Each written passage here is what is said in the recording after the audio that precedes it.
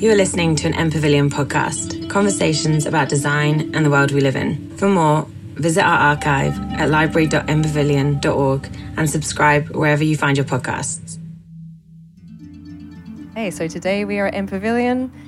This is the 86th Writing and Concept Talk, and we have Sally Olds and Matariki Kotare Sezo. I went all the way. Will engage us with a talk entitled Club Theory 2.0. I could introduce you with your long bios. Do you want that? No, it's really... No. So I'm going to hand over to you guys. Okay, hi. Yeah, I'm Sarah Scott. Thanks for the intro, Fionn. Thanks, Future Tense, and whoever is in charge of M Pavilion. Nice pavilion. It is. Pavilion, nice. Glorified pagoda. Hi, I'm Sarah Scott. Also Sezo, or Sezo Snot, or Kotare, or Matariki. I'm a DJ, and sometimes I write, and I have a philosophy background in evolutionary psychology. There's a lot of identity going on, names and titles. I think it's really interesting about names. None of us actually has a name, naturally. Essentially, we are unnamed. We don't own a name. And the fact that many of us have a name that is owned by other people, particularly if your name is Sally or Sarah, is something you'll be very aware of. And yet, in a way, names are a bit like clothes.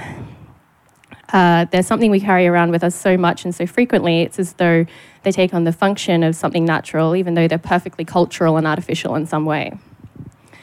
So what I want to talk about today is not identity so much in the way, you hear it all the time. I'm not going to talk about that, the social media way that they set it up, but more in a sense, less about cultural politics, trans and queer identities, fusion, confusion, and so on. But I guess I want to talk about the cult of identity in itself as a conceptual sense of self, in a really general sense, and why it's probably worth putting some distance between us and that cult of identity. It sounds really abstract now, but don't worry, we've got a really long 1 hour ahead. You haven't seen anything yet. And so I want to talk about why there are things more important than identity, and in particular, I want to talk about the notion of being. Also, I have notes, because it's not a TED Talk, I didn't practice this at home. I want to talk about the notion of being rather than identity, because if you think about it, most identity is quite superficial in some ways. So whether it's a name or many names or a title. And you can think about this from a philosophical point of view. So technically, really, identity is just that which enables us to be identified. It's like our ident, like I-dent, like almost a permanent dent or idiosyncrasy that picks you out. And for that to happen, we have to have we have to be consistently identifiable over time. So Kant, the philosopher, the German philosopher, Kant, he talks about this, that identity is really just a function of being identified over time. So those of you that have a personal relationship, I don't know why you would, but your partner's identifiable to you insofar as they do more or less the same things, wear more or less the same clothes, say they give out, they do, and it's like the same person all the time. They give out more or less the same opinions at the same height. There's really reliable, sets of indicators. This is the same person that you're waking up next to, maybe every single day. And so identity is, in a sense, a function of identification. So, of course, there's a lot of contestation about that. If you've done, Intro to Philosophy 101, they just, hammer it in the nature of reality. What is identity? John Locke, and it's I don't care anymore. I'm just formless. So I think there's something that precedes identity, literally precedes identity, because when you think about young babies, not only do they not officially have names until they're named, but they're sort of identified in a kind of profounder way. And in a certain sense, we all remain in this state throughout our life. And this is a sense of being. So being precedes identity. That sounds really iconic, so don't quote me because it's really embarrassing. But really what I mean by that, being precedes identity. It seems like existence precedes essence, like I guess a little bit Simone de Beauvoir. But those of you who are taken up in another fad of the times, mindfulness, like I'm all sure we've trialed the Headspace app before the paid subscription kicks in. Mindfulness is, they place a lot of emphasis on clearing the mind of thoughts. So you're like, I'm not thinking. Okay, so mindfulness is sort of a misnomer in that sense because you're trying to put the thoughts on the back burner and allow whatever might be there. So either like you have a mantra or, the breathing. I was talking about breathing to be the center of your focus. And when you do that, the state that you're in, whether in meditation, though I want to be clear, you don't have to be in meditation to be in this being present state. Like you could be Roger Federer playing tennis, who's like completely immersed in the ball, and at that point his identity probably doesn't exist. Or you can be a clubber lost in the crowd.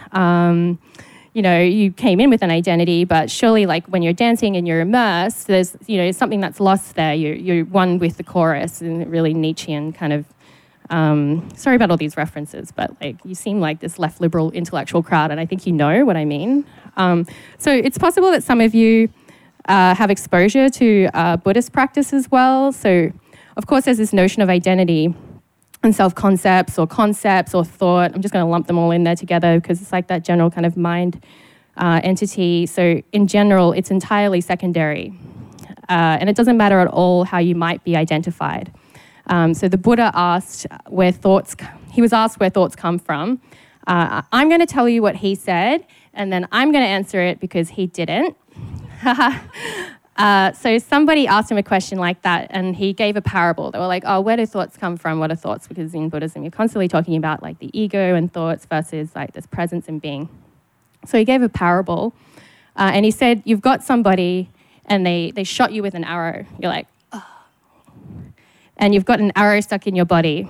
So you're there, and you're like in pain. You've got the arrow in your body, and before you remove it, you're trying to find out. So you've got this arrow, and you're like, oh my God, I'm dying. And before you remove it, you're like, where did this arrow come from?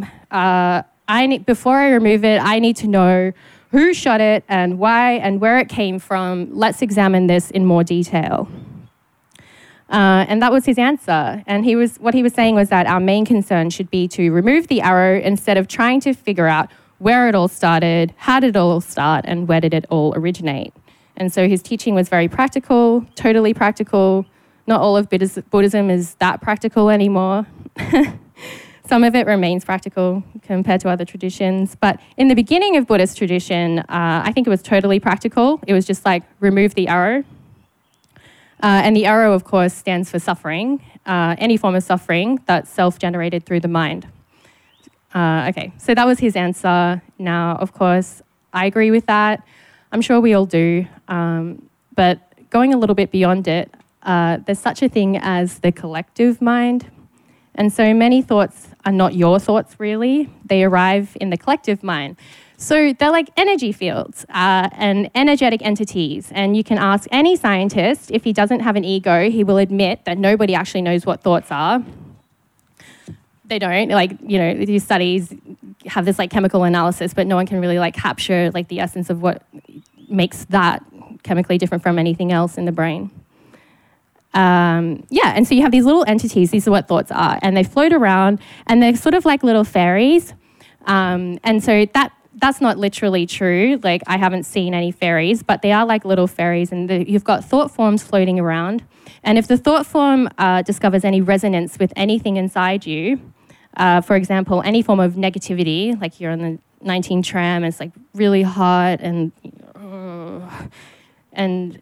then there's like a thought form in the collective mind, probably on Twitter. Yeah, you're like, oh, and you're like on this tram, and you're like looking at some social activist Insta story, and there's like an even like heavier thought form floating around. And so you can even just like have this slight irritation. It doesn't have to be like this like oppressive environment. It's like, it's just someone said today, and you're like, oh, what? Like, and then there's another thought form there, so you're in this energy, and it like resonates with that negativity, and then the thought fairy comes and like smacks you in the head, and you're just like, oh my God, and before you know it, the irritation has become something bigger. You're like, yeah.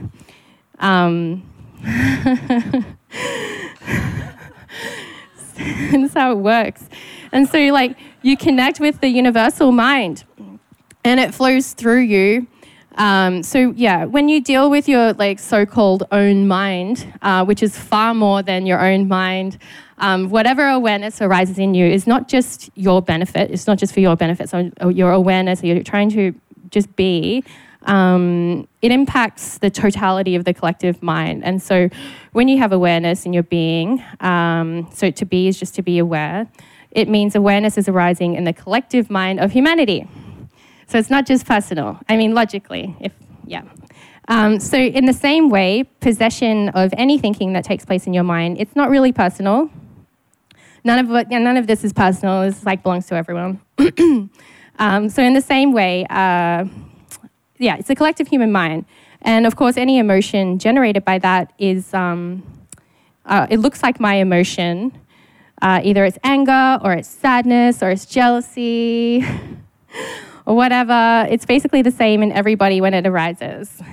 So like when I see a poster without my name on it, I'm like, oh my, it doesn't belong to me. It's just the collective, So it attaches itself to slightly different stories in the mind of why I'm angry. But the anger is anger. It's just human anger. So it's not yours. You pick it up and then it gets a hold of you. And many humans live virtually with a mind that has taken possession of them. It pretends to be them. Then they're stuck with it without even knowing it. And if they knew it, it would be the beginning of freedom, of being a human being. It's true. And they don't know it because if you tell, I've done it, like if you tell them and then they get really angry.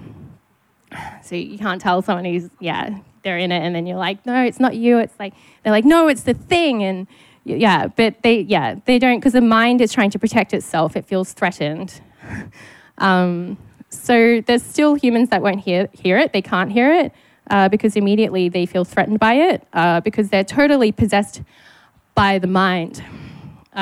You can see how, for example, certain collective thought forms can take possession of an entire country, such as, for example, during Soviet communism in Russia, no offense to communists next to me, like Maoism in China. Millions of people all thinking the same thing. It's crazy. But even in it's true. Even in our society, it's not it's not necessarily one like monolithic thought like communism, such as that. Like there are little like heaps of different thought forms on social media, especially that become perpetuated. And without knowing it, they're often our most basic moral assumptions. And really basic assumptions of like how you interpret the universe and the world around you and everyone else. And our basic assumptions and our thought forms that come out of the collective have taken, they've possessed you. And they're all forms that consciousness takes in the mind. And that's all fine in itself. So it's not that bad. You just have to have awareness. And if thought is all there is, it becomes destructive and insane. I've been there. And without awareness, of course, your next question is probably like, but why? Why did it all start? Where did it all come from? And that's just like the arrow again. But these thoughts don't matter. They don't matter. All the questions, because what does matter is almost something closer to an animal state, because in our animal state, we're simply breathing and being. And it's hard for us in the West, in particular, to reconcile ourselves with the idea that a human being can just be a being and not a thinking being, or a thinking being without an identity. And you're just like, and it's certainly been the case since Descartes, the French philosopher Descartes. Who are you talking about?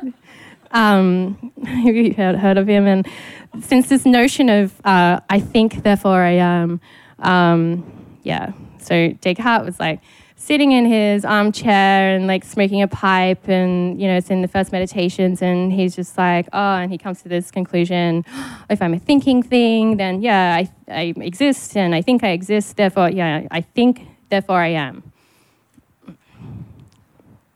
If he'd waited a little longer, he might have noticed that he still exists after that thought, and there's space between thoughts, and you still exist. So even if he momentarily wasn't thinking, he was still existing. And that has led to a huge prejudice in Western thought that being and thinking go together all the time. And certainly one thing we do more than anything else these days is seem to think about our identity. But there was a time when that wasn't the case. Even in the Western tradition, there was a possibility for being without thinking, which is really nice. And indeed, being without identity. And that being without thinking, or that being without identity, is not actually a subhuman state at all. So, for example, when we're asleep or when we're thinking about nothing in particular, we're not any less human because we don't have thoughts or because we don't identify with something that we aren't, or we aren't stating our identity in some fashion. So being is the thing we carry around with us all the time, regardless of the accretions you may lay on top of it. And that's a state that enables you to open out to other forms of knowing and other forms of contact with people that aren't defined by identity. Now I hand it over to Sally. Hey, I'm Sally Olds. I'm also Sal, sometimes Oldsy to my Queensland friends. I'm a writer, not a DJ. A communist. Sorry for adding you a little bit. We wrote a lot of this together and then went away and wrote stuff separately, the sub, and when we were together earlier in the day, the communist bit wasn't in there. But no, I'm a writer, not a DJ, although as a friend recently remarked, poets are the new DJs.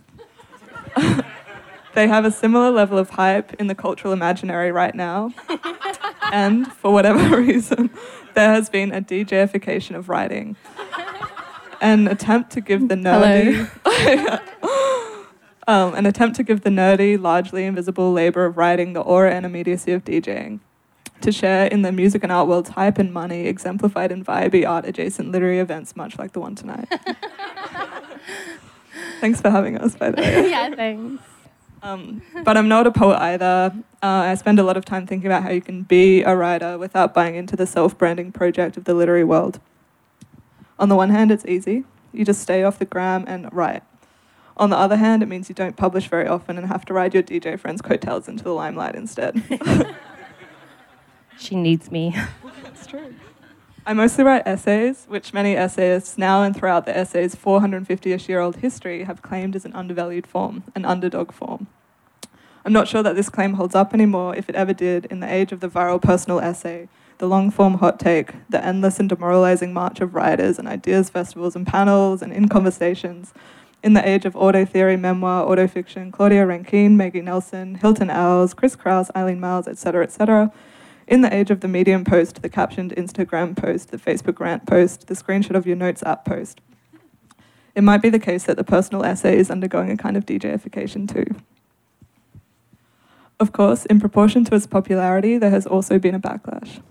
It's often seen as a narcissistic form at a time when we need more than ever unity, collectivity, and togetherness. So, for instance, 2 years ago, Gia Tolentino announced that there would be no more lost tampon essays in the age of Donald Trump. Meaning no more navel-gazing personal essays when there were bigger, more important things at stake. And in 2015, the critic Walter Ben Michaels even compared the memoir to Margaret Thatcher and her famous statement, "There's no such thing as society, only individuals and their families." He goes on to say that no literary theorist could better describe the fundamental commitment of the memoir. Which I think is cool. Meanwhile, clubbing is celebrated for the opposite reasons. It's seen as a communal form. The whole point of clubbing is to lose the boundaries of the self, and you see this discourse again and again throughout the history of clubbing. It values community and togetherness, togetherness that's hard to experience outside of the club in such intensity, especially for atomized Western city dwellers such as myself. An example, Stephen Pham writes, "Strangers moved in sync with me as if a wire were tethered to the beat and threaded through our limbs. It was a visceral sense of belonging." Sazo mentioned that even in the West, the concept of identity has undergone massive changes over time. So if identity is consistency over time, then identity doesn't even have a stable identity. The same goes for the individual. Tonight, I want to talk about how the essay, ever since its not-so-humble beginnings, has helped to construct, and both construct and undo, but tonight I'm only going to talk about constructing. I don't have time to do both, and it's better for my argument. I'm going to talk about how the essay has helped to construct the concept of the individual. I'm going to spend the first half of this talk doing the nerdy writerly thing and talk about the origins of the essay before turning to the club and the relationship between the essay and the club. DJification is not a real word. It's not something I want to coin. I haven't even Googled it to see if I got there first. This talk is not going to advance a theory of the DJ, especially as I'm not one. I'm more interested in what it means to coin something. To coin something, I think, is to produce a kind of conceptual economy from multiplicity. In academia and in the arts and probably everywhere, there is a rush to coin phrases or areas of study, to improve upon, to carve out a niche of a niche of a niche, to claim some territory, however small, and plant a flag in the ground with your name on it. Look at how normcore worked. It started in a jokey trend report and seeped so fully into the culture that it's now in everyday use. Its coiners, the trend forecasting group K-Hole, have consulted for MTV and Kickstarter. Most of the members have gone on to bigger and more lucrative pursuits. So to coin something can bring literal coin. The word coin comes from around the 13th century, where it meant wedge, after the die that would stamp the metal. And then it gradually started to refer to the metal stamped instead. So coin refers to the identifying marks on the coin, the indent, the brand. I don't really want to draw some loose analogy between money and identity, the monetization of identity, although there is a lot to unpack there, as we say in the business. With regards to data mining, surveillance online, institutions like police and prisons that impose on us the crudest kinds of identifications, and the fact that one of the very first people to use the pronoun I in a truly modern way was Filthy Rich. That, as the essayist Eleanor Savage once tweeted, the lyric essay is a class position, and I'd add to this that the essay itself was or is a class position. So the filthy rich person that I'm talking about and the coiner of the term essay is, of course, Michel de Montaigne. Montaigne was born in a chateau called Chateau Montaigne in 1533. He was a counsellor to the king, a lawyer, later a mayor, and in 1571 he retired to the tower of the family castle, same, and began rereading his library, though he left the tower frequently for travel and work. It's hard to imagine now, but when he started writing, he was writing in a context that had a very different relationship to individuality and the collective. In fact, that division would not have made much sense to someone living when and where he did. He was writing and reacting against and within the tradition of scholastic realism. And full disclaimer, it's not a school I'm hugely across. I know there are philosophers next to me and in the audience who can probably help me out with it. But basically, it's kind of the opposite to how we would think of realism now. It was a system of thought that saw abstractions and universals as the true reality. So things outside of time and place were seen as the true reality. During the Renaissance, and bear with me here, I'm literally just going to talk about medieval literary history for a little while. You thought that you were going to talk about the club, but no. During the Renaissance, the meaning of realism begins to change. It started to mean that particular objects accessed through the senses, things bound to a time and place, were the true realities. And in both philosophy and literature, individual experience begins to replace collective tradition as the measure of reality. And that's obviously a huge simplification. And there are countercurrents running all through it. But it might be easiest to see this through an example. So let's look at the modern novel. Previously, in the Middle Ages and earlier, narratives tended to be taken from mythology and history. There were a certain number of sort of stock narratives that you could use. Characters represented archetypes rather than living, breathing individuals. And you see that in the sort of tradition of naming characters in like quite unrealistic ways. So, I don't know, I can't think of an example off the top of my head, but someone called Mr. Miser, who would be a miser. And they weren't meant to like seem like real people. Where was I? and on top of that, time and place often remain vague. So you can contrast this with, for instance, Karl Knausgaard's 6-volume autofiction, My Struggle, which chronicles the author's daily life in painstaking detail. He wrote it. It was published from 2009 to 2011. And in this massive work, the individual moves through space and time in incredibly granular detail. So Montaigne's essays break from this tradition of medieval realism or scholastic realism. Even the idea of a continuous flow of prose was different to the writers before him, which often used and continue to use beyond Montaigne subheadings, classifications, and sections. So this is just a contents page from Thomas Aquinas' Summa Theologica, which I Sorry. Theologica in a bun. I can't remember exactly when it's published, but late 1400s, so about 100 years prior to Montaigne. And yeah, you can just sort of see how it works here. It's divided up into, I think it was like 66 questions, which is like quite an ominous number now I come to think about it for a work on theology. So it's very strictly divided, and yeah, quite like a complicated text to read for that reason. So Montaigne's essays break from this. His early essays are largely built from quotations of writers he admired, and they remained largely impersonal. Can you get the slide? So this is one of his early essays on idleness. This is in book 1 of the essays. And you see that it's broken up with a lot of quotations. And I think I cut off the first page, but it doesn't start in the personal. It only sort of gets into the personal at the end of the essay. And It's just free, like a diary entry. Like Yeah. a shitty diary entry. This is actually, no, not so much. Like this is more like he's making annotations. So he's like rereading his library and he's like writing Taking about notes. the books he's reading because he has he says he has a bad memory. So he starts writing about the books he's reading at the end of the books, and gradually they take over and become essays of their own. But he starts by just really resting heavily on quotations from classical writers that he admires. Also, we're just kind of remixing what we wrote. We kind of think of a better way to do it. And we did it in Club Theory 1.0 if you read it. And people were like, this is so experimental and amazing. We're like, we just didn't know how to do it together. And so we're just going in and out of each other. So I'm not talking so much about... Wait, hang on. I'm still going. Oh, shit. See, yeah. we really planned it. So this is a later work.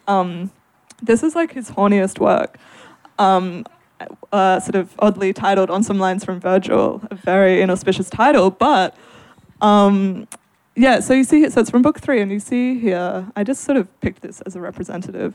You see here that the prose is starting to change, that it's starting to get more flowing, like he's using I a lot more. There was a good bit I wanted to read out. When I picture to myself the most reflective and the most wise of men in such postures, I hold it as an effrontery that he should claim to be reflective and wise like the legs on a peacock. They humble pride. What can stop us telling the truth with a laugh? And of course he's talking about imagining his idols fucking there. And in this essay, you should totally read it, it's really funny. He talks about his penis and how it's shriveling up in his old age. So that's just to show you sort of the development of Montaigne's thought over time. And this does relate to the club, stay tuned. So Sarah mentioned Descartes. Descartes read and was influenced by Montaigne. You could even say that Descartes was a kind of personal essayist. His first meditation begins, as said, by situating the reader in a particular time and place, the time of Descartes' present. He tells us he's sitting by the fire in his dressing gown, attempting to find a new and properly firm foundation on which to rebuild his knowledge. Like Montaigne, he is an isolated individual confronting a world with a skeptical orientation towards everything. The difference with Montaigne is that he doesn't try to build anything. He stays messy, skeptical even of systems. Oh. I'm not just jumping back to me. Obviously, that's writing and I'm concepts. So I'm not so much talking about, it's interesting. We've swung from a kind of, maybe we're in some kind of polarity at the moment. We're seeing sort of hippie resistance to labels, like don't label me and don't box me in. On the other hand, a sort of almost manic land grab for ever more nuanced labels. I won't put any examples there because I'll get even more cancelled than I currently am. And so but neither of them allow you to be in your being state and in an animal state. And so I touched on it before, so keep going. When I say animal state, I don't mean like a bestial state. It's not less evolved, but in a sense it's more evolved to not be in a condition where you're relying on markers of identity and allowing what arises to be to take up your field of consciousness or field of awareness. So in this animal state or this being state, which we all have as a base level, whether or not we're identifying with this or identifying with that or with our thoughts, because after all, most of our identity is actually based on thoughts that we identify with. It's not really based on anything else. Just imagine a siren going off, like, woo, she's cancelled. Yeah, it's like, and if we identify with our thoughts, which most people do, you lose contact with this preceding animal being state, which I think is closer to the real origin of what it is to be an animal, which we all are. Yeah, so what are you? You're an animal. You're a primate with opposable thumbs and rotating shoulders, and you're more closely related to chimpanzees than chimpanzees are to gorillas. And there's a clue, actually, in the very word animal. The word animal is related to the Latin word for spirit. So one of the most interesting kind of conjunctions, particularly in the Western tradition, is the idea that your animal state is your spirit state. So that the earth state is the same as the non-earth state. And those of you who are more interested in this subject generally might be aware of the fact that even when we talk about our spirit state, or I'm going to make a mystical statement now, brace yourself, the soul state, the soul nearly always wants to find itself in touch with the body. So the idea of the soul being somehow separate from the body, Descartes is like, what is this thinking thing? It's like separate. No. It's a spiritual animal state. It's somehow separate from the body is a later invention in our tradition. And in fact, at its basis, our animal state or our spiritual state or being state or soul state are exactly the same thing. Actually, one isn't higher than the other, one isn't lower than the other. Both are facets of what it is to be human in a natural state without those accretions of identity that we seek out and grab for. Anyway, so having said that, realistically, we can't really do without identities, not least because we live in a world of increasingly technocracy and data. We know that's the case. Like, we all increasingly feel like under the surface, we're all pools of data, like you're a collection of data in this data point. We all feel that's happening. But also psychologically, we develop identities partly in order to be able to establish boundaries, in order to know like what's not us and what is us. And that in turn is based on self-protection. A lot of identity comes about because we need to know what we're not in order to defend ourselves from the things, imagine things, in order to say no. So there's a kind of survival aspect to it. And, that goes through our concepts of identity. And, I'm not saying that we need to completely do away with identity altogether. But what I am saying is that we have access as human beings to something far richer, far more opening to other people than we do through identity. It's like so defined. So what identity does, where although it might give you a sense of shape, what you lose with the sense of shape is a sense of openness and openness to the other. This all connects to the clubs somehow. I'll talk about it later. So I guess I'll start to finish on this and get to the club. So in a world now which is so consumed with identity, it's no doubt a facet of overpopulation and globalization and nationalisms and tribalisms that go along with that. It's inevitable in a sense that identity becomes more and more a matter of concern. So people reach for it with an ever-increasing zealousness. That's not a word, like increasing zeal. So they have like this zealous attachment to it. But what we give up in that process are the kinds of deeper ways of connecting with other people, where we become completely aware of other forms of knowing that aren't impeded by our identity. So If you don't identify, for example, as a Saturday paper reader or a monthly reader or a Neikugori reader, you're actually going to be much more open to other material that might come up. You're going to be less prone to confirmation bias. And in a more radical way, you're going to be more open to the other. So if you are a Saturday paper reader, you might identify as left liberal or whatever it might be. The consequence of those identifications is that they're non-hospitable, almost by definition. So you say, I belong in this tribe, and by belonging in this tribe, like left liberal intellectual or whatever it might be, like whatever, I'm also less likely to be welcoming to the other, even if it's a value, particularly of the left-leaning tribe, to espouse the notion of inclusivity and hospitality. True hospitality or true tolerance of identity involves the ability to welcome like even what's inimical and hostile to you. No matter how closely you identify with your identity, it's essentially a defense position, unless in principle you're willing to let it be destroyed by the other. Because only when you're allowing your identity to be completely undermined by somebody else or attacked or destroyed, then you're generally in a state of hospitality and openness. This is why I have white people play my party at Precog. And I've never played a POC-only event. I don't have anything against those events, but it's just, And I know, I'm going to be probably hung for saying this. I hope no one's recording it. But preach love. If you preach love and peace and true inclusivity at the moment, you'll be burnt at the stake. And if he lived today, Martin Luther King would have been cancelled.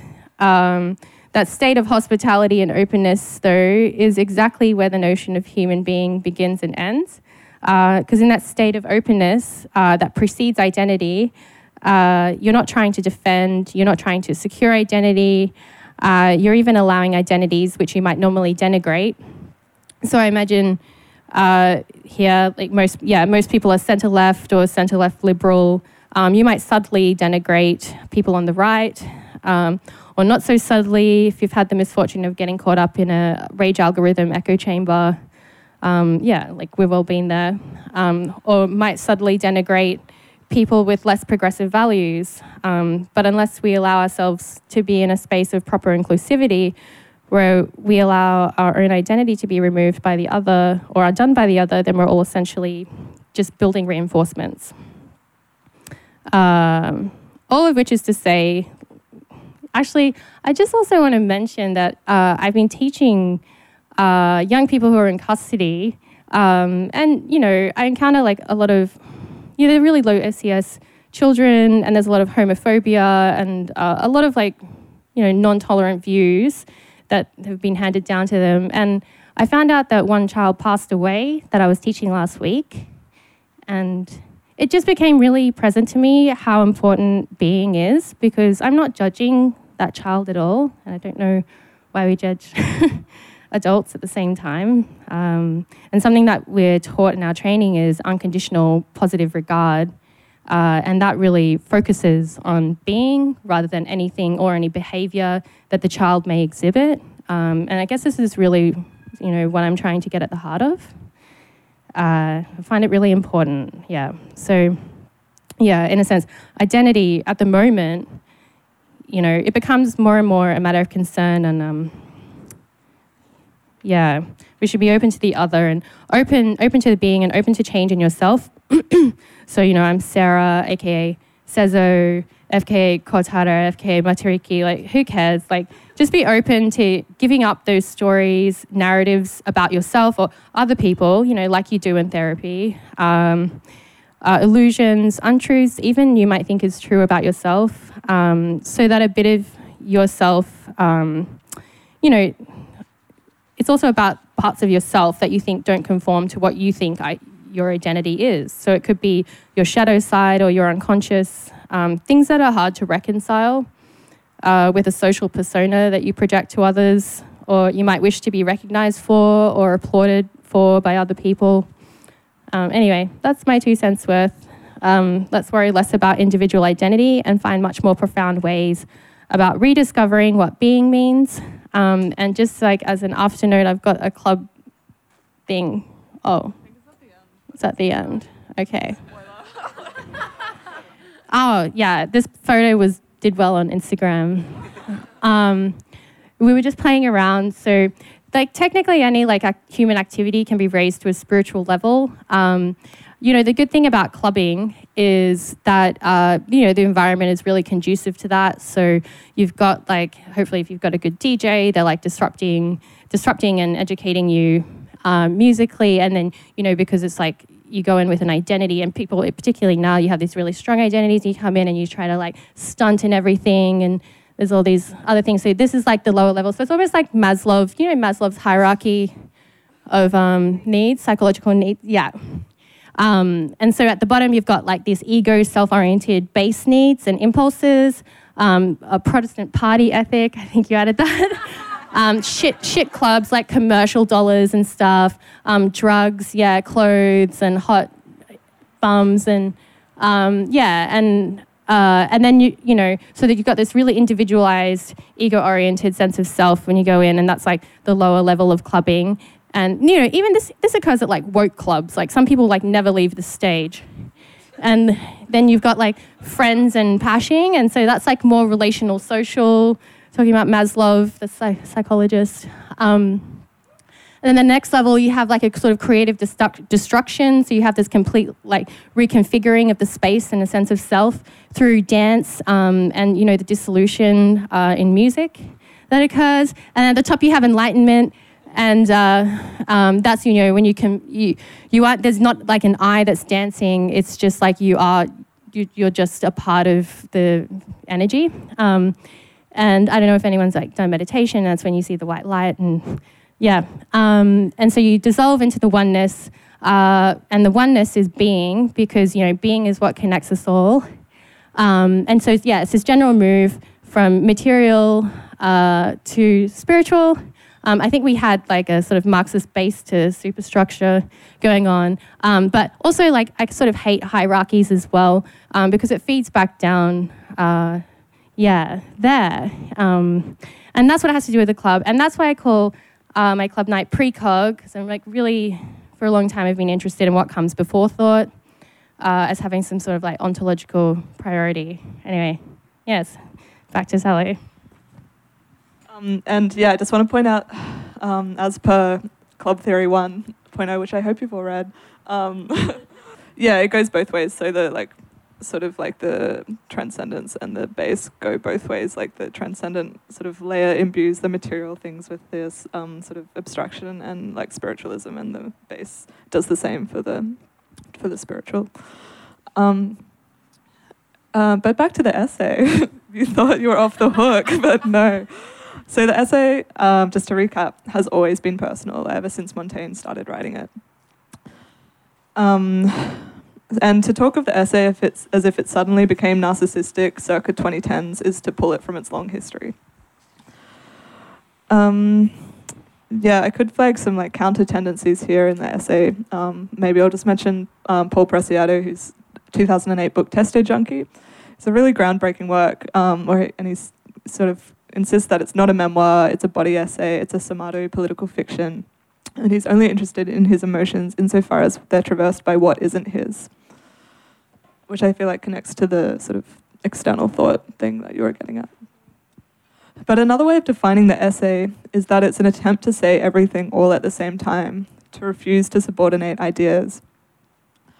Writing essays leads to the development of the conspiratorial and paranoid mind. You begin to see connections everywhere.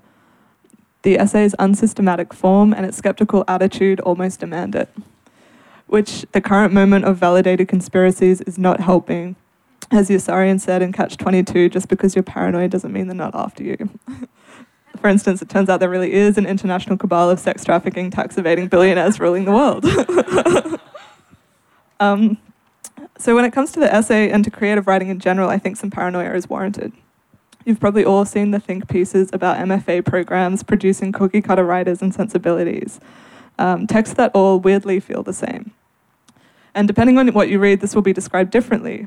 But some general tenets are, I don't know, do people know what I'm talking about with that? Have you sort of read those, like about the sort of like anti-MFA program writing? It's a writer thing. But I'll explain and it. It's so important. It is. It'll become clear.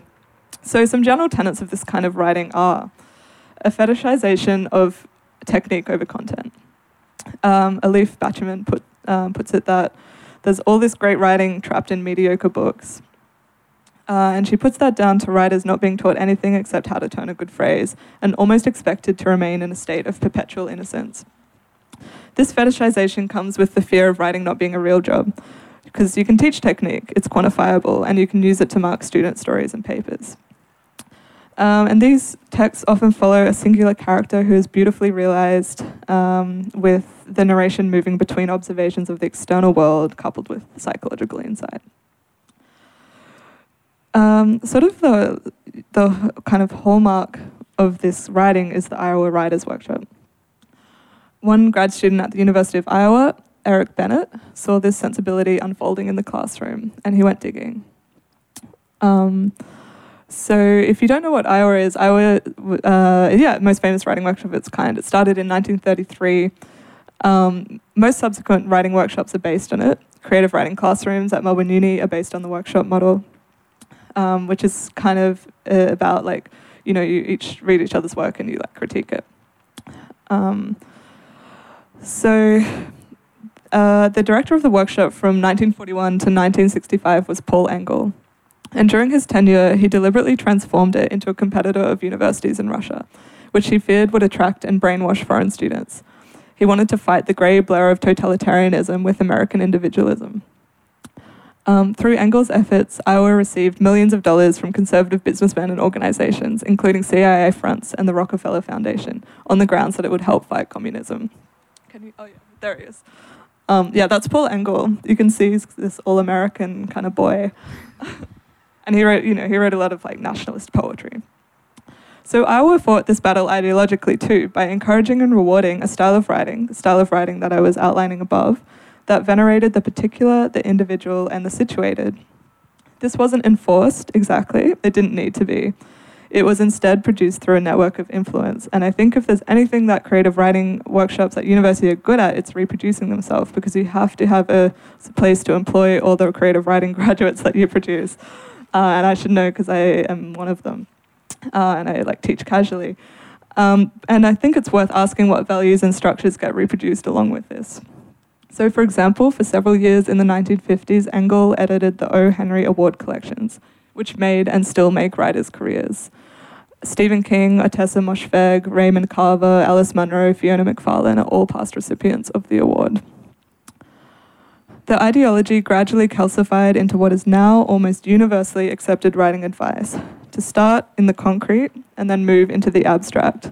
This idea that truth can only be reached through individual experience. And this was, so Frank Conroy, another writer and director of Iowa, this was his pyramid of literary craft. So at the bottom you have the grammar and syntax, and then you get a bit higher and you can evoke the senses, and then character comes on top. And only at the very top are you allowed to sort of get into the fancy stuff and into symbolism. So the concrete comes first. You'll probably recognize this structure implicitly from your own classes or from reading or writing or even TED Talks, for instance. And you should look up Benjamin Bratton's anti-TED Talk and Marita Markin's essay Against Storytelling, which sort of break down the narrative structure of these forms really beautifully.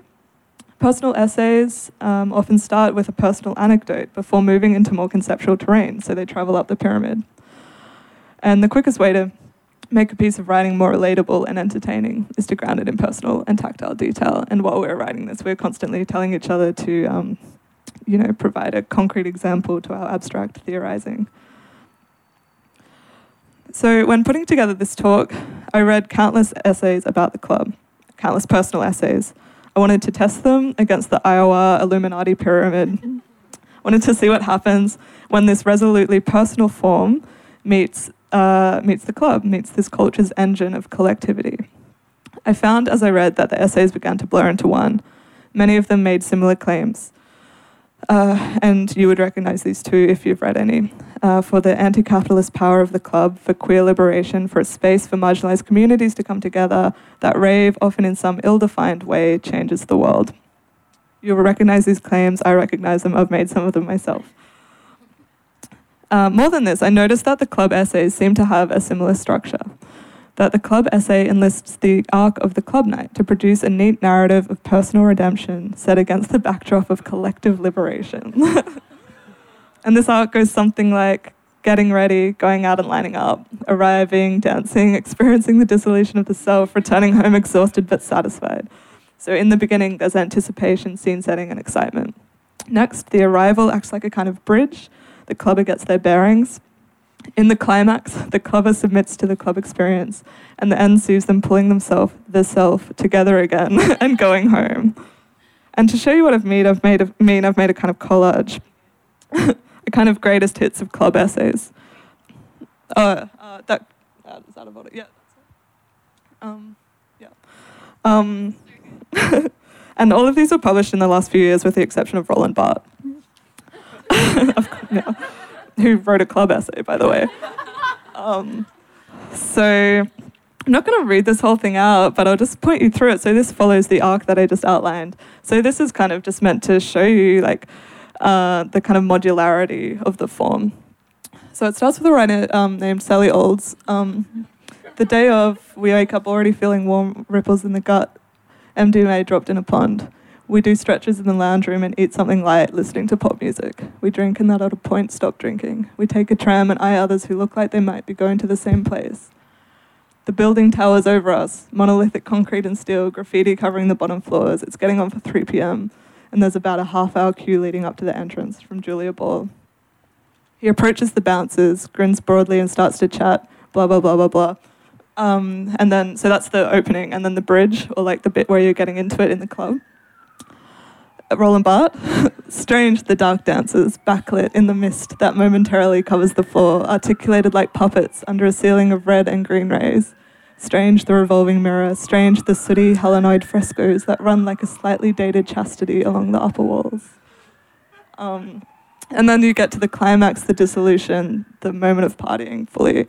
My eyes rolled back involuntarily, the distorted kick drum throbbed through my chest, the bass reverberated through my limbs, and my shoulders suddenly to gong, gong, gong, gong. Strangers moved in sync, blah, blah, blah. And then you often get some kind of loose claim about the revolutionary power of the club, and representative here is an essay from Alexandra Honey, where they talk about catching a glimpse behind the banal rationality that dominates modern life, revealing the transience and plasticity of reality. It's all of us. And then dawn breaks onto a cloudless sky. We wake up next to each other. And outside it's raining. The wet streets and empty urban sleek. All that night and for a long time afterwards, my head is full of echoes, flashes of light and colour, touch, and the persistent rhythm of the machines beeping like life support. So, I don't want to diminish these essays, which are much more complicated than I'm letting them be here. And of course, plenty of writing on clubbing tries to replicate the chaos of the club night. The sentences and paragraphs become increasingly fragmented during the climactic scenes of dissolution. I'm talking here particularly about narrative personal essays where the sentiment and the structure of the essay follows a dependable shape, where the writer reaches transcendence by first passing through the concrete, and where the sentiment and structure is modular and somewhat interchangeable. So whether you believe that Iowa was a Cold War conspiracy against abstraction and universals or not, I think there's something going on here, something worth paying attention to. The irony of Paul Engel's attempts to fight communism and promote an individualism ironically led to the homogeneous form of the MFA writing. Likewise, the attempts to remain in the individual and the particular seems to lead, in the essay, to the same sentiments being expressed over and over again in a similar order, a similar shape. The most personal essays become generic, and in this maybe the club achieves its goal of unity. Thank you. Thanks everyone for coming.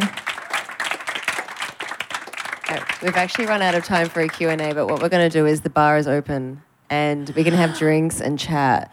And I think that's probably a more formal, better vibe, way to do this. Does anyone have any burning But if you have any questions? burning questions and you really want to Concepts or writing? I have a lot of questions about ontologies, but we can talk about that later. So. Okay. I love Sally. Also, just to plug, we've got another talk coming up next week on Thursday, 5th of December at 6 p.m. at RMIT Gallery, and it's Queenie Bonbon, who is fucking incredible, and she's our last for the year, so worth seeing. Get a drink now. Thank you. Thank you, everyone, for coming.